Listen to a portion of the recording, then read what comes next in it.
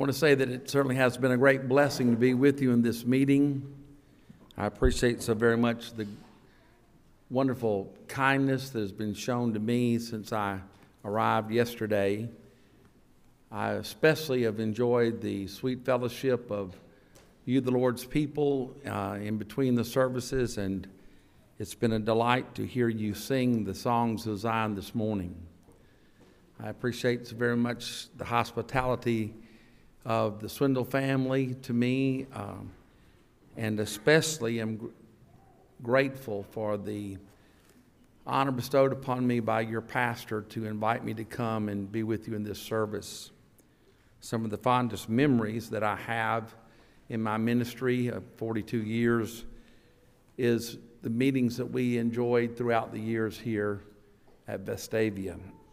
And I hope that all of you will know that you are in our thoughts and prayers, and we thank God upon every remembrance of you for your fellowship in the gospel from the first until now.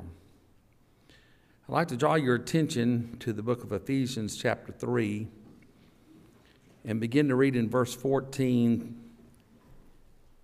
For this cause I bow my knees unto the Father of our Lord Jesus Christ, of whom the whole family in heaven and earth is named, that he would grant you, according to the riches of his glory, to be strengthened with might by his Spirit in the inner man, that Christ may dwell in your hearts by faith, that ye, being rooted and grounded in love, may be able to comprehend with all saints what is the breadth and length and depth and height, and to know the love of Christ, which passeth knowledge, that ye might be filled with all the fullness of God.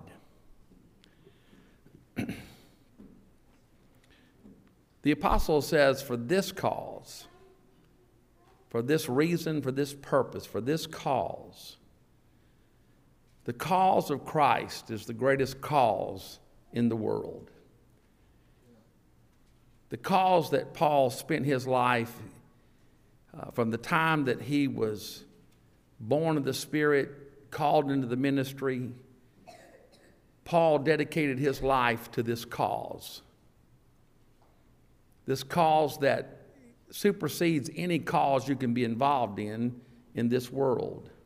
There are a lot of good causes, no doubt, that you can involve yourself in, but there's no greater cause than the cause of Christ. And Paul says, for this cause, I bow my knees unto the Father of our Lord Jesus Christ. Bowing the knee, of course, is the ultimate expression of subservience, obeisance, and worship.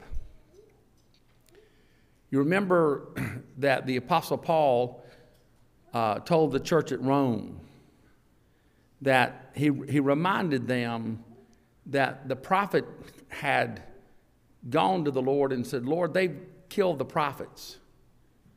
They've digged down the altars. Now that's a terrible situation, isn't it? They killed the preachers and tore down the churches. You say, well, that can never happen. Yes, it can. It has happened many times in the past. Our Baptist forefathers have shed rivers of blood in the cause of Jesus Christ at the hands of not only those that profess Christianity, but those who despise the name of Christ. And oftentimes the two of them will get together and one will use the other to persecute the people of God. Thus it was when Jesus Christ was crucified. The Pharisees and Sadducees induced the Roman government to crucify your Savior. I heard this song one time mentioned, were you there when they crucified my Lord? Everybody was there. The Jews were there, the Gentiles were there, we were all there. On one side or the other. Either being represented by Christ or being persecuted or persecuting Christ. We were all there. All humanity was there. And down through the centuries, the followers of the Lord Jesus Christ. You remember in the book of Revelation when the dragon is not able to destroy the babe that is born, the babe that is caught up to heaven, that's the Lord Jesus Christ. He goes and makes war with the woman and with the remnant of her seed. That's the church of the Lord Jesus Christ. And for 2,000 years, Satan, in his murderous rage against Jesus Christ, and the fact that he can't touch Jesus, who is at the right hand of God, persecutes the bride of Christ, the church of the Lord Jesus. So don't think that this reference to Elijah the prophet is an ancient history that can never have any effect in your life. It is slowly coming to pass here in this society in which you live. The vilest of sins once demanded toleration. Then they demanded acceptance. Now they demand celebration. You remember what they said to Shadrach, Meshach, and Abednego? You got to fall down and worship. It's not good enough just to pass by while other people do it. You've got to take part in it. And sins so vile that I can't mention them in the pulpit have now been legalized. In opposition to it has been criminalized. And though we may have thought it to be absurd to think that Christians could be persecuted in this country, the reality of it is slowly dawning on everyone that yes, it can happen right here. And the persecution of God's people down through the centuries would make the evil that we witnessed in the past culminates in an ultimate effort by Satan to destroy the church. And if it were not for the fact that we have the promise that the Lord said that whenever the world encompassed the camp of the saints about, that's the church, that fire comes down from God out of heaven and devours them. That's where our salvation will come. And so when you read about Elisha the prophet saying, Lord, they've killed the prophets, that's not ancient history. History repeats itself and will repeat itself because Satan doesn't have any new way of doing things. He just repackages it. He just makes it new and improved in people's mind, but it's the same old hatred of the Lord Jesus Christ and his people. So Elijah said, Lord, they've killed the prophets. They've digged down the altars, which that's the Old Testament version of the New Testament equivalent. Lord, they've killed the ministers and they've tore down the church buildings. And he said, and I'm left alone. I'm the only one left, Lord. They get me. Your whole worship, the truth is going to be snuffed out. It's down to just me, Lord. I'm left alone. And they seek my life. Lord, I'm the only one left and they're after me. You say, oh, poor old brother Elijah. I know the Lord must have reached down and said, now Elijah, bless your sweetheart. You're doing a good job, brother. No, what was the answer of God? Elijah, I've reserved unto myself 7,000 men that have not bowed their knee to the image of Baal. I've reserved 7,000 people that refuse to bow down whenever the horn and the psaltery is played to the image. I've reserved 7,000 men who have not bowed down to the image of Baal. I've reserved 7,000 men who will not participate in the worship of Satan in the person of Baal. And Paul said, even so then at this present time, there is a remnant according to the election of grace. My friends, I'm happy to tell you as a minister of the gospel of the Lord Jesus Christ that because of God's sovereign grace, there'll be somebody somewhere in this world when the Lord comes back that have not bowed their knee to the image of Baal. That he's reserved a people, a remnant, who refuse to bow down to the images that this world does craft. And I take great comfort in that, don't you? I tell you, when it came down to it, if they were after me, I know myself well enough to know that I probably wouldn't make the grade. But I'm not trusting and depending upon my faithfulness to the kingdom of God to keep it going. I'm trying to be faithful to it. I've dedicated my life to it, to the cause of Christ. But thank God it's not dependent on me. But I'm trusting in the fact that God has reserved a people that will not bow down. That he's reserved them to himself, that will not bow their knee to the image of Baal. They won't do obeisance to it. They won't worship it. They will not submit to it. You remember the Bible tells us that at the end of time, what will happen?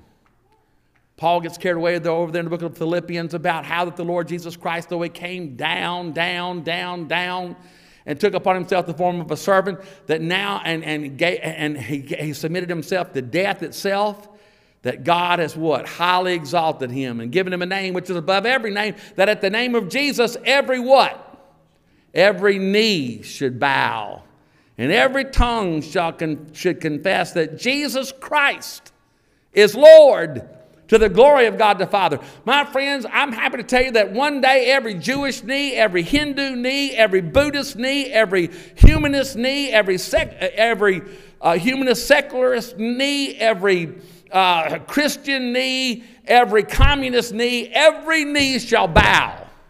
Everybody in this whole world, the whole entire human race is going to bow their knee, and they're going to confess that Jesus Christ is Lord. They may oppose it down here, they may hate it down here, but one day they'll have to admit it before they're cast in the lake of fire. Every knee shall bow.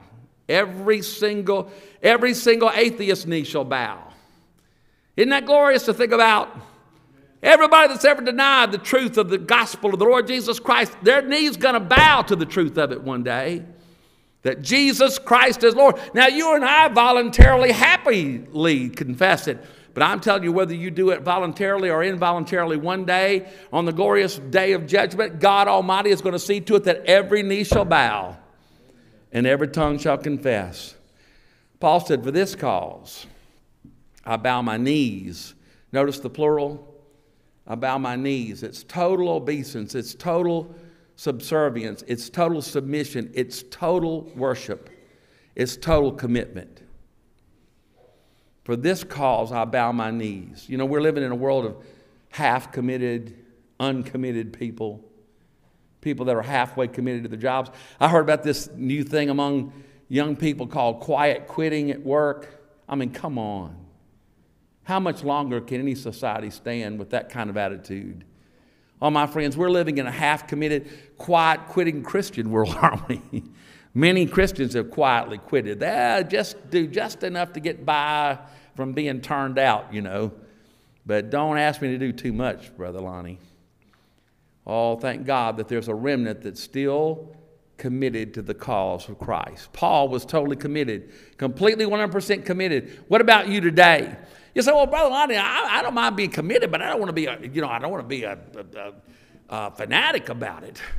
Well, look, I want to tell you something. If you'll drive to Atlanta, Georgia, and fight traffic for 8 hours and walk through the rain and go inside and scream and holler for 2 hours while Georgia whoops up on Ohio State, you'll be called a fan.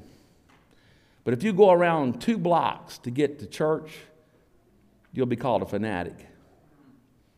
My friends, you're not being a fanatic to be totally committed to the Lord Jesus Christ. He's totally committed to you. He was totally committed to you whenever he walked up Calvary's mountain. It's simply the bride being committed to her husband who's totally committed to her. Paul said, for this cause I bow my knees unto the Father of our Lord Jesus Christ. Whose Jesus Christ's Father? The Lord. God. For this cause I bow my knees unto the Father of the Lord Jesus Christ, of whom the whole family in heaven and earth is named. What family is he talking about? The elect family. Part of the elect family of God's in heaven right now. Part of it's still on the earth. You're part of that elect family. You're still on the earth, but part of that elect family has already died and gone on to be with the Lord. But the whole family of God in heaven and earth is named by God the Father with the name of her Savior, the Lord Jesus Christ. You remember back there in the Old Testament, the Bible tells us that the name of the Lord is the Lord our righteousness, and that's in all caps. His name shall be called the Lord our righteousness. You read on a few more verses and you'll find out that her name, the name of Israel, the name of God's people, the name of Jerusalem is the Lord our righteousness. Guess what? The bride took the groom's name. In other words, that's your name, of whom the whole family in heaven and earth is named. And he said, and I want you to know that's the elect family of God. It's important to understand that when Paul is talking here, he's not talking to dead sinners telling them how to get eternal life. As a matter of fact, we're already deep into toward the end of the third chapter. Listen, in the first chapter, he tells them they're the elect of God. You remember that familiar scripture? According as he has chosen us in him before the foundation of the world, that we should be holy without blame before him in love, having predestinated us unto the adoption of children by Jesus Christ to himself, according to the good pleasure of his will, in whom we have redemption through his blood, the forgiveness of sins, according to the riches of his grace. You remember that, don't you?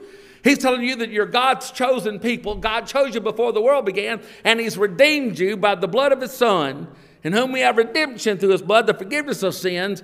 I tell you what, I'm going to preach on the book of Zechariah one day if y'all let me come back. I still can't remember what chapter this is in, but I promise you, in the book of Zechariah, whenever they say, behold, thy king cometh, those people right there are there by the blood. The prisoners come out of the pit by the blood.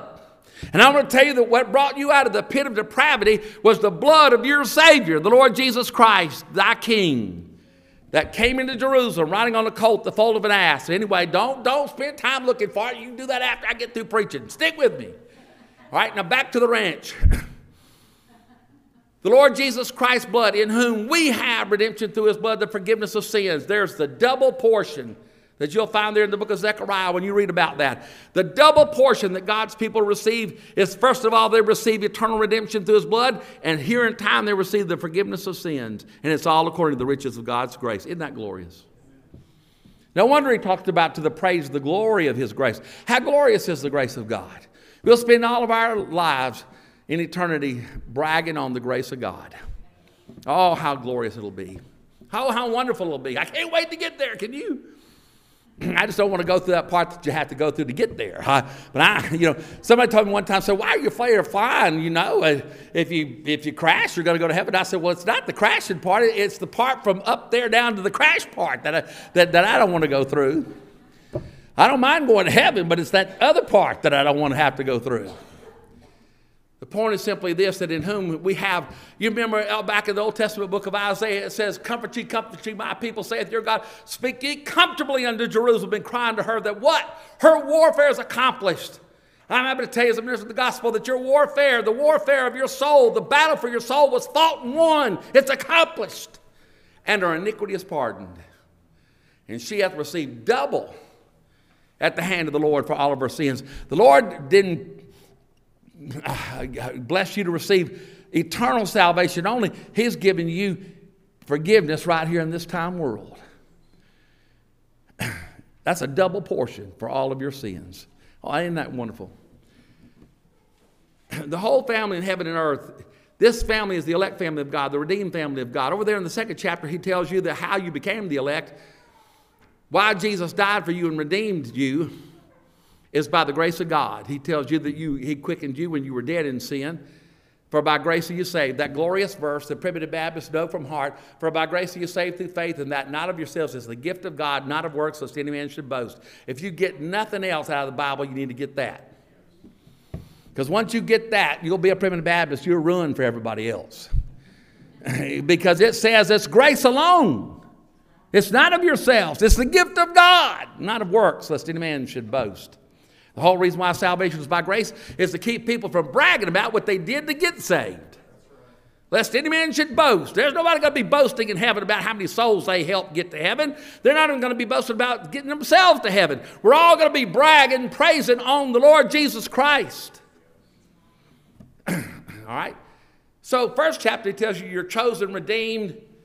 The second chapter, he tells you it was all by God's grace. And here we are in the third chapter. So don't tell me we're talking about dead sinners trying to get eternal life here. We're talking about God's elect, born again by the grace of God. He's telling them that for this cause, I bow my knees unto the Father of our Lord Jesus Christ, of whom the whole family in heaven and earth is named. He says that, and what is Paul seeking? That he would grant you. Grant who? The non-elect? No. The wicked? No. The unregenerate elect? You say, what's an unregenerate elect? It's one of God's elect who hadn't been born again yet. No, he's talking about the elect who have been born again by the grace of God. He's talking to them that he would grant you. Now, don't get worried. All the elect are going to be born again before they leave this world. You don't have to worry about getting that done.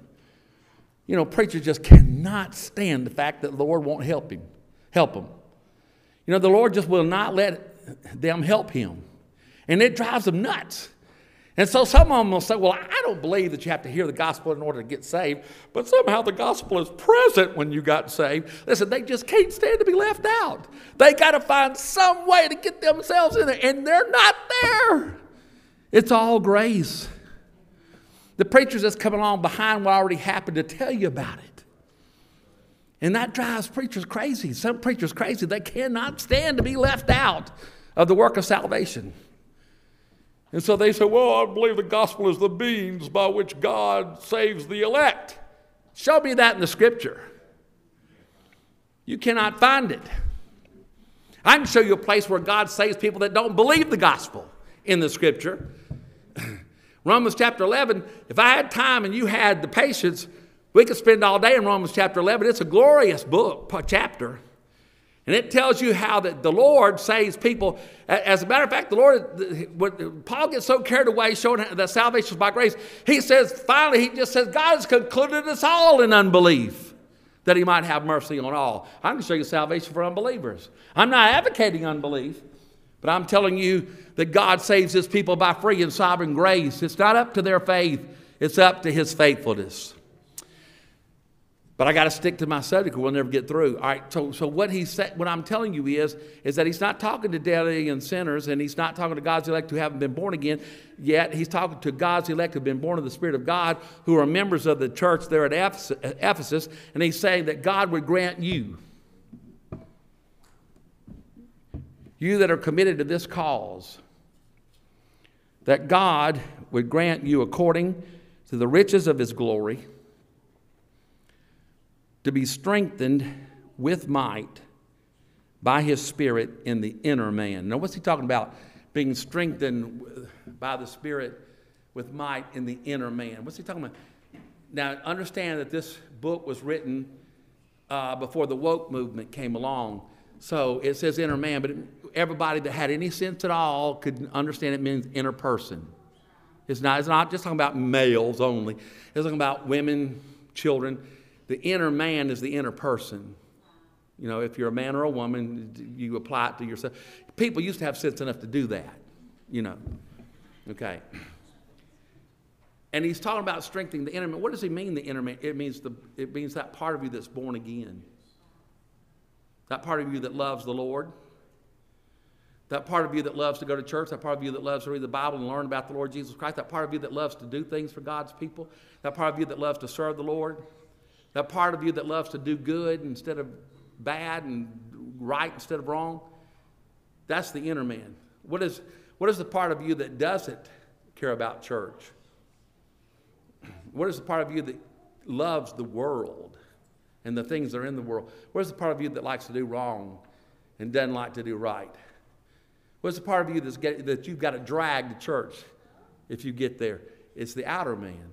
It's the old human nature. It's the old flesh. Paul's not telling you need to strengthen the old outer man. The Lord tells you need to crucify the flesh. You don't need to do anything to strengthen the old human nature. Isaac Watts, who wrote Amazing Grace, that saint of God, toward the end of his ministry, said that if the grace of God lets go of me for one moment, I'll revert back to the monster that I was. I understand exactly what that man was saying. There is a monster in you. There is a monstrous, depraved human. There's a monstrous person in your old outer human. Paul said it this way, I know that in me, and then he qualifies it, that is in my flesh, dwelleth no good thing. There's nothing good about it. So you can't reform it. You can't fix it. All you can do is crucify it. Okay?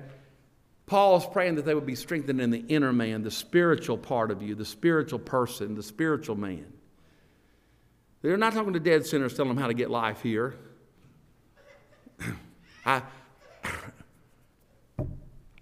One of my all-time favorite expressions by Elder Sonny Piles was, if you don't know I'm a primitive Baptist by now, you at least know I'm leaning in that direction. I'm not trying to tell you that this is what you do to get life. Paul's not talking about that. He's talking to committed Christians at Ephesus saying, this is what I want for you. And I want to tell you, this is what I want for you this morning. That God would, by His Spirit, strengthen you with might, and that you would be stronger in your spiritual nature than you are in your old carnal nature. That your old carnal nature would get weaker, and your spiritual nature would get stronger. That you'd be strengthened, how? With might by His Spirit. The only thing that can strengthen this spiritual man is the Holy Spirit. That's how it's strengthened. You with me?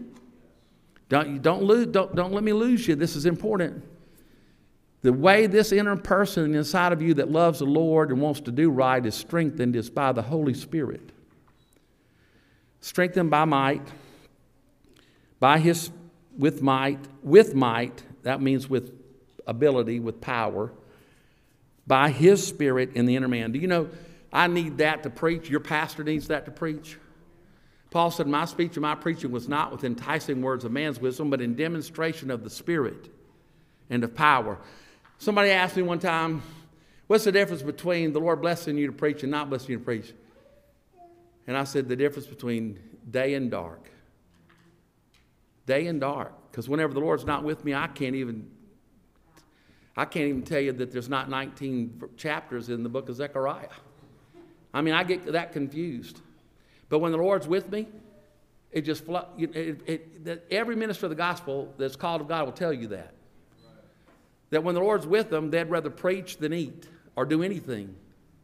But when the Lord's not with them, they'd rather be whipped, beaten. It'd be a lot easier just to get it over with. What I'm trying to tell you is that without the Holy Spirit, I can't preach. You can't even receive what I'm trying to preach. You've got to have the Spirit to get the message. I'm trying to tell you. It's in demonstration of the Spirit. The power comes from the Spirit. And we need it in our daily lives as Christians. If we're going to face the challenges of being Christians, we've got to be strengthened every day with might by His Spirit in the inner man. You cannot, listen to me, y'all know me by now, I wouldn't lecture anybody on how to live. I'm a total failure in my life. I'm not trying to but I'm telling you, I'm just telling you a fact. You cannot spend your day looking at social media and watching TV and absorbing the news feed and be strong in the Lord. You can't do it. You have got to turn that stuff off. I'm not telling you to become a hermit behind a wall on a mountaintop.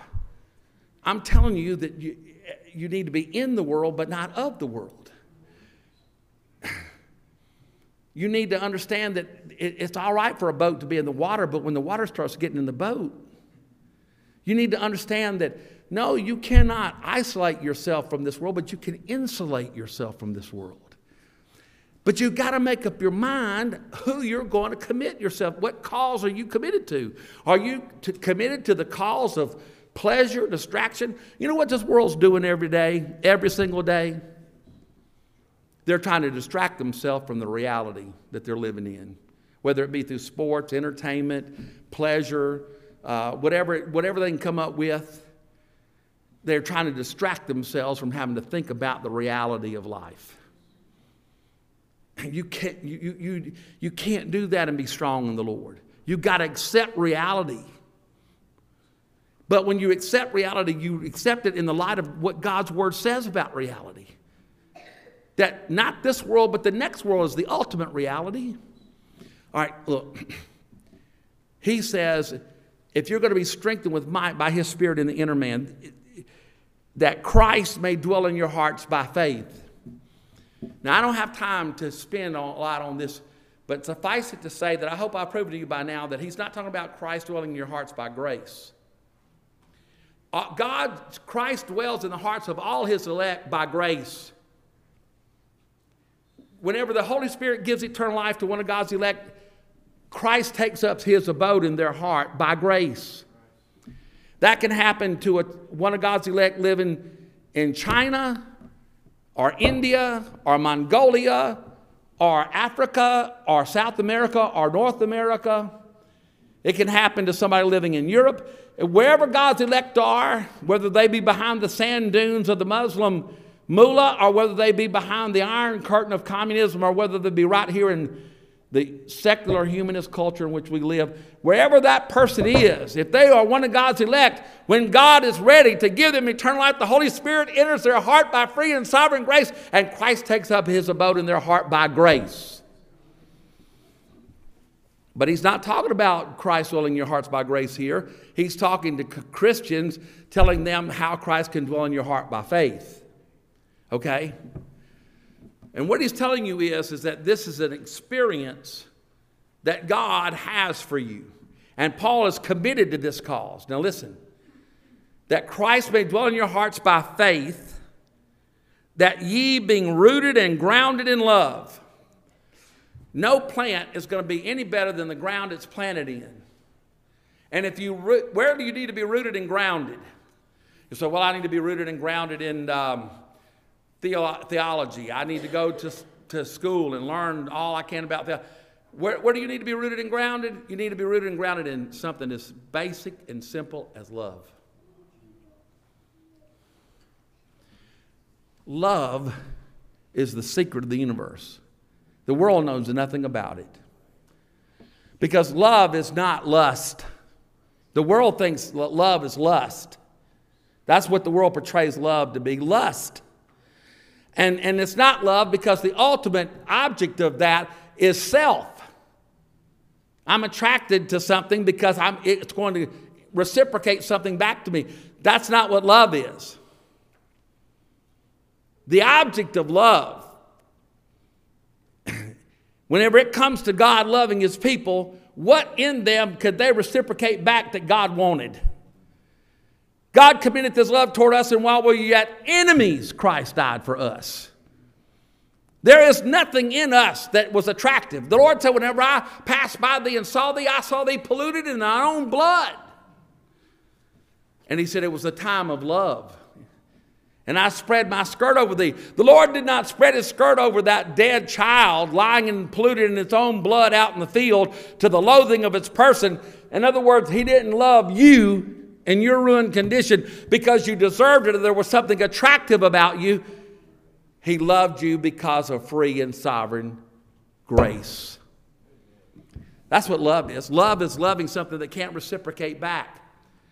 You remember what the Bible tells you in 1 Corinthians chapter 13? Charity what? Never faileth. The word charity does not mean love. I've heard people, the translator should have translated that agape, love. Listen, if somebody can't pull the wool over your eyes in English, don't let them try it in Greek. All right? Understand that if the Lord wanted that to say love, it would have said love. It says charity for a reason. Because you can do something for somebody that you love and they not appreciate it and you'll get your feelings hurt about it. You can do something for somebody that you love and they even be mean back to you after you were good to them and you can get mad at them about it. But charity never fails. Because you know why? Because you didn't do it for them. You did it not because you loved them. You did it because you loved God. You see the difference in charity and love? Charity exceeds love this way. It's not just love. It's not filial love. It's not agape. It's not just some love that you find among people. It's love for God. And if I do something because I love God, if I do something for you because I love God, I don't care if you appreciate it or not. It doesn't hurt my feelings if you don't do something back or even acknowledge it, because I didn't do it because of you. I did it because I love God. So I can hold the door open for somebody at the store and they not even acknowledge me as they walk by. And I don't say, well, who do they think they are? Why didn't they say, or you tell somebody, you can go ahead and go ahead of me, and they go ahead and go ahead of you, and they don't wave and say thank you. Well, they didn't appreciate. Listen, that's because you didn't do it for the right reason. If you do something for somebody because you love God, it doesn't matter. Now, if they appreciate it, that's great. That's gravy, as they say in the South. But you don't have to have it, because your satisfaction, your fulfillment came because you did it because you loved the Lord. I've done things for people that it was a great sacrifice for me to be able to do it for them. And they, not only did they not acknowledge it, they were mean to me. And that used to frustrate me. Until one day the Lord said to me, the reason you're frustrated is because you're not doing it for the right reason. You need to do it because you love me, or don't do it at all. Charity, it never fails. It never fails. You know why? Because whenever Jesus Christ went up Calvary's mountain, he didn't stop and say, well, if y'all don't appreciate this, I'm going to go back to heaven. He went anyway. And he went all the way. And he did it while there were those of his children that stood there. And I want to tell you, people say, well, I think you should be everybody, free will. We should be given a choice. Look, man was given a choice in the Garden of Eden. He chose wrong. The Jews were given a choice between Jesus and Barabbas. They chose wrong. Do you really want to choose? No. Thank God the choice is not in your hands, it's in God's hands. Jesus did not die for us because we would appreciate it like we ought to. Jesus didn't die for us because we deserved it. Jesus died for us because he was devoted to his Father who had sent him to do it. You see that? He was committed to the covenant. All right, now, he loved you with an everlasting love, and therefore nothing can separate you from that love. All right. That's the kind of love that Paul wants you to be rooted in. The kind of love that loves God so much that it doesn't matter if somebody appreciates what you do, somebody shows kindness toward you, if you show kindness. In other words, it doesn't look for anything to reciprocate from the object of the blessing. It looks to show love to God. And why do we love God? Because he first loved us. All right, you want to be rooted and grounded in that kind of love. May that ye being rooted and grounded in love. Once you get rooted and grounded in that kind of love, the love that God has for his people, he said, then that being rooted and grounded in love may be able to comprehend with all saints what is the breadth and length and depth and height. And to know, he's about to tell you that he wants you to know, he's committed to a cause, and that cause is for you to know something that can't be known. And to know the love of Christ which passeth knowledge. And you say, what does that even mean? It means this. It means that you have an experience with something that you cannot describe. It's to know the love of Christ. To know the love of Christ, he says, and to know the love of Christ which passeth knowledge. Have you ever been in church and the Holy Spirit was so present with you and you were rejoicing in the truth? I would to God it would happen right at this moment so it would illustrate what I'm trying to say. Have you ever been so close to the Lord and you tried to tell somebody else about it and you just couldn't describe it? You knew it, you experienced it, but you couldn't comprehend it. That's God. You experience God. You experience the God of love. And it's a pearl of great price to you. And you can't, and the swine of this world don't understand it. You try to explain to them why that you'd rather be in the house of God on New Year's Day than any other place on earth. And they're like, what in the world is wrong with you? Because they don't understand. They don't comprehend something that you've experienced. To know the love of Christ. You say, well, how can you know something if you can't comprehend it? Well, do you think a baby comprehends the phone number, address, IP address of its mother? Do you think a baby knows its mother? See, you can know the love of God without being able to comprehend the love of God. It passeth knowledge. It passes the ability to comprehend. But does that make you not want it? Elder Harold Hunt, one of the greatest minds that have ever lived among the primitive Baptists, one of the greatest men of God I've ever known. Elder Harold Hunt said, Elder Harold Hunt, this great man of God said, in order to know what a pecan pie tastes like, all you got to do is take one mouthful, and you know what the whole pie tastes like. But does that mean you don't want another piece? All right. Someone said, well, I can't know the love of God. It passeth knowledge, so I just don't want to know anything about it. No. The more you know, the more you want to know. The more you experience the love of God, the more you want to experience the love of God. Yeah, have you ever done something nice for somebody and you had a warm feeling, just a warm sense of well-being? You know where that came from? The Spirit of God. Not some chemical reaction in your brain. The world wants you to believe that you're nothing more than just a collision of chemicals and electricity. And you have no, listen, I'm telling you, you've got a soul. And if you're a child of God, born of the Spirit, you've got a spiritual soul. And whenever you do something good for somebody, people say, I did that out of the goodness of my heart. My friend, stop doing things out of the goodness of your heart and do it out of the goodness of God's heart. Do it because you love the Lord. And that good feeling is just simply the evidence that the Holy Spirit approved of what you did. Oh, I wish I had time to preach. And to know the love of Christ, which passeth knowledge, that ye might be filled.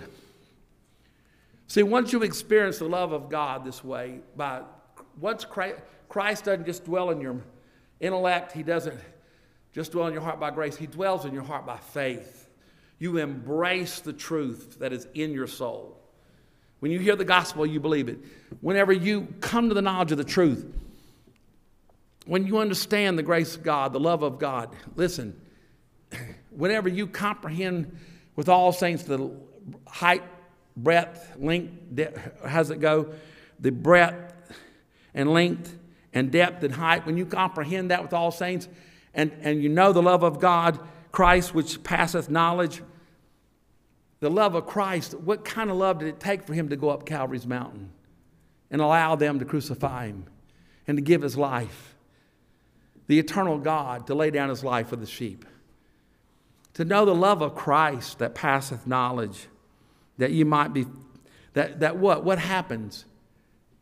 That you might be filled with all, are you listening to these words?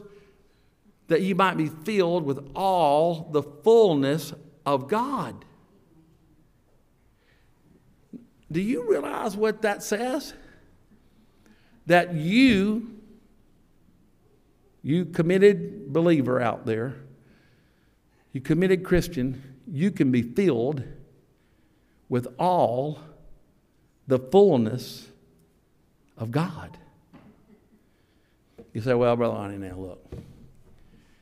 Now, I get getting happy in church every once in a while, but this filled with all the fullness of God, that's just way, that's not possible. That just can't happen. Now, Brother Lonnie, you're preaching something that's nice for preachers to talk about on Sunday afternoon, but it's not reality. You're not out here in this world. You're not out here in this rat race. Filled with the fullness of God, most of the time I'm filled with anger. I'm filled with resentment. I'm filled with rage. I'm filled with, I'm filled with politics. I'm filled with fox. I'm getting a little warm in here, isn't it? I'm filled up with what the world, they know what'll get you riled up. I'm filled up with the news. I'm filled up with the world. I'm filled up with my job. I'm filled up. There's no way I could be filled with the fullness of God. That's not possible, Brother Lonnie. You're just preaching a pipe dream. Well, that would be true, except there's 2 more verses to this chapter. And listen to what they say. Listen to them now. Now unto him that is able. You think I'm preaching something that's beyond the realm of possibility? We're talking about somebody that is able to do what? Exceeding abundantly above all that we ask or think. You think that it's impossible for you to be filled with all the fullness of God? God is able to do exceeding abundantly above that. You say, how can that be? How can there be anything more than that? My friends, that's God. You're never going to get to the end of God.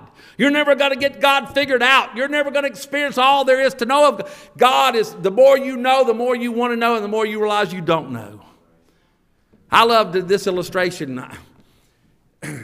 This book is like an ocean. You can swim, or you can snorkel around on the surface, or you can dive deep. And you'll see things when you dive deep that you didn't see snorkel around up here on the surface. And you can snorkel around on the surface by reading 1 or 2 verses every blue moon when you've got nothing else to do. Or you can dive into this book. And the more you see, the more you realize you haven't seen. Because you could spend your lifetime snorkeling around the Atlantic Ocean and never see but a fraction of it. And I'm going to tell you can spend your lifetime studying this book, and you know what you realize when you get through studying it? The half has not yet been taught. There is more. The more I know, the more I realize I don't know. And just in case you think you know, the Apostle Paul comes along and says, now to him that thinketh he knoweth anything, he knoweth nothing as he ought to know. You think you know something, you don't know it the way you ought to know it. You think it's good down here, wait till you get up there. Oh, my friends, I wish I had time to preach. Now unto him that is able to do exceeding abundantly above all that we ask or think. I'm not preaching a pipe dream today. I'm telling you about a God that is able to do exceeding abundantly. If you'll just by faith ask him for it. Just say, Lord, help me to be rooted and grounded in love. Lord, help me to comprehend with all saints the love of Christ that passeth the knowledge. Lord, help me to be committed to the cause. Help me to bow my knee to thee voluntarily every day. Lord, help me to be filled with all your fullness. How does God do that? Through the Holy Spirit. Through the Holy Spirit. You'll find people all through the Bible who are filled with the Spirit. And you know what they do? They praise God. They praise God every time. That's what it's all about, is being filled with the Spirit that you might praise the God who saved you by his grace. Now unto him that is able to do exceeding abundantly above all that we ask or think, according to what? How does he do it? According to the power that worketh where? In us. It's working in us.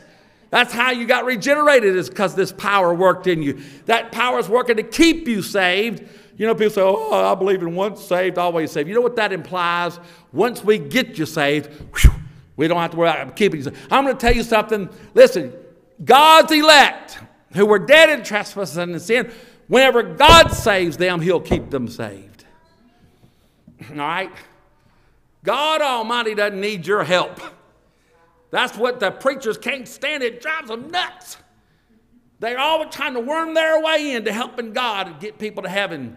I want to tell you, child of God, every minister of the gospel that's ever been worth this salt had one purpose and one purpose only: to proclaim the good news of what Christ has already done. All right, now listen. Now unto him that's able to do exceeding abundantly above all that we ask or think, according to the power that worketh in us, unto him be glory. If you're in it for your glory, knock yourself out. You're going to get knocked out. But if you're in it for God's glory, my friend, through flood, flame, fire, good times and bad, you'll be like old Elijah. You'll be like those 7,000 men. You will not bow your knee. They may take your job away. They may burn your home down. They may put graffiti on your car because you're a committed Christian. But my friend, they may even throw you in jail one day for it. Or worse. But like Shadrach, Meshach, and Abednego of old, no matter what, you will not bow your knee to the image of Baal because your knee's already been bowed to the Lord Jesus Christ. And you proclaim that Jesus is Lord to the glory of God the Father. Now unto him be glory. Where? In the church. That's why you ought to go to church, because that's where God wants his glory. In the church. Unto him be glory in the church. And how does God get glory in the church? By Christ Jesus. That's how he gets it. Through what Christ did, through proclaiming what Christ did, we give glory to the Father of our Lord Jesus Christ. Remember how it started up there? For this cause I give thanks unto who? The Father of my Lord Jesus Christ. And how does the Father get glory? By the Lord Jesus Christ. Unto him be glory in the church by Christ Jesus. Through it how long? Throughout all ages. Throughout all ages. World without end. It's just going to keep going on and on and on. It's never going to end. If that makes you, if you're a narcissist, that might bother you. But if you love the Lord and you're a poor sinner saved by grace and your hope is in Jesus, that makes you happy. You say, I want to join in. I want to do it. I don't always do it like I want. I don't always accomplish the task. As a matter of fact, my best efforts are tainted with my failure. But I want to do it. I want to give glory to God in the church by Jesus Christ, by talking about Jesus, preaching Jesus, singing to Jesus, bragging on Jesus, praising Jesus. Jesus Christ is Lord, and that gives God the glory, his Father the glory. Unto him be glory in the church by Christ Jesus throughout all ages, world without end. Not only are we doing it this morning, my friend, but we're going to do it in all eternity. The difference is up there we'll do it perfectly. Up there we'll do it perfectly. I'm not talking to you about a pipe dream. I'm not talking to you about an unreachable goal. I'm talking to you about something that God is able to do exceeding abundantly above all that you ask or think. May God bless you, is my prayer.